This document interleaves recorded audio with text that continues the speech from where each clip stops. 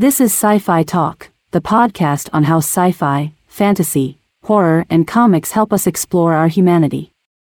We're all exploring what it means to be human these days and redefining our place in this universe. With this podcast, we take that journey together. We will look on how those genres in movies, books, video games, and television explore that human condition with Tony Tolado's experience as a podcaster since 2005 guiding us to the talented artists in front and behind the scenes. On Byte, in theaters, Ant-Man and the Wasp: Quantumania. Thanks to Marvel Studios and EPK.TV, we have some of the comments from the cast and director Peyton Reed. Evangeline Lilly is back as Hope Van Dyne, aka the Wasp. Hope has changed tremendously since the first film. I feel sometimes like I get whiplash trying to keep up with how quickly her life changes and evolves. When we first met her in the first Ant-Man film, she was a corporate woman who was completely dedicated to her work, had no intimate relationships to be spoken of in her life, was estranged from her father, had believed her mother was dead, and was in no romantic relationship. Cut to 4 or 5 hours of cinema later, 2 films later, at the beginning of Quantumania, she has repaired her relationship with her father. She has recovered her mother from the quantum realm. She has fallen in love with Scott Lang, and now she's stepmomming little Cassie Lang, who's a young woman.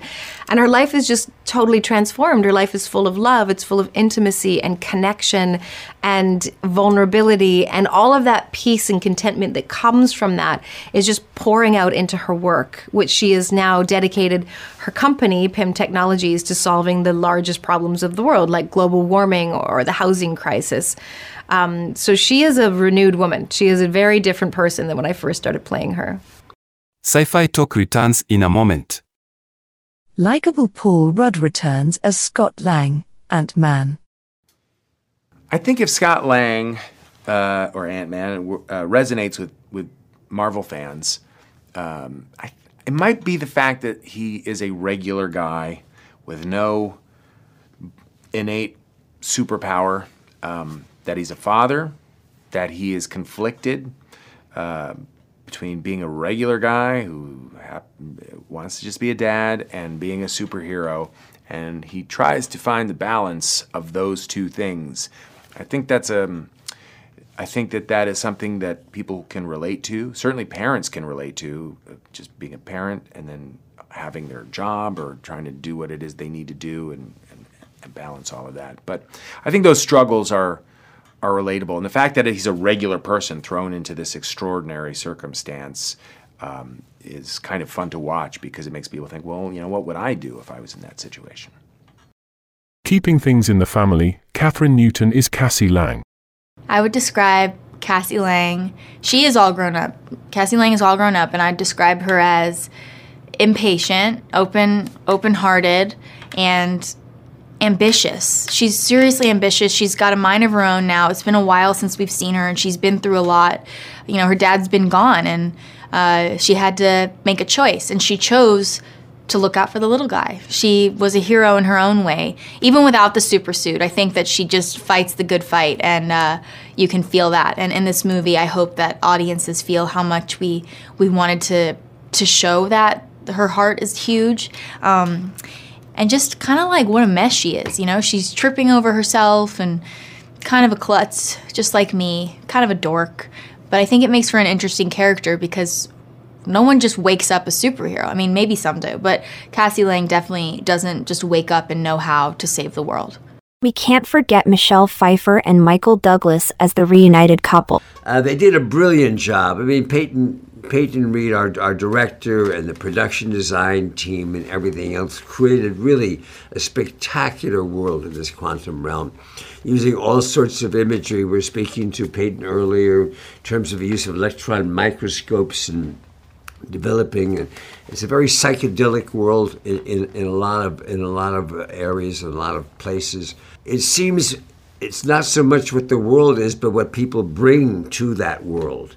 We get some sense that there's some mining going on to some degree, although we don't exactly know what it is being mined down there. But I'm sure that'll come up in some other Marvel films in the future. But it really is a place that lets whoever comes down there bring their influence and power. And I think it'll be a strong starting point in this sort of phase 5, which I guess Quantumania is the beginning of it, involving Kang and the quantum realm. So it'll be exciting to see what the future holds. Well, Janet has been down in the quantum realm for 30 years, and I think at a certain point really had doubts that she would ever leave the quantum realm. And I think when she is reunited with her husband Hank and her daughter Hope, it's just like a dream come true. And I think she's just relishing, and savoring every moment with them. And yet, she's decided to really keep a lot of the details of what went down there.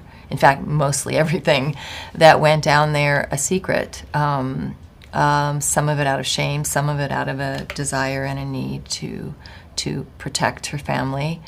And then when they find themselves all together down in this parallel universe, she is really forced to not only try to keep her family alive, but to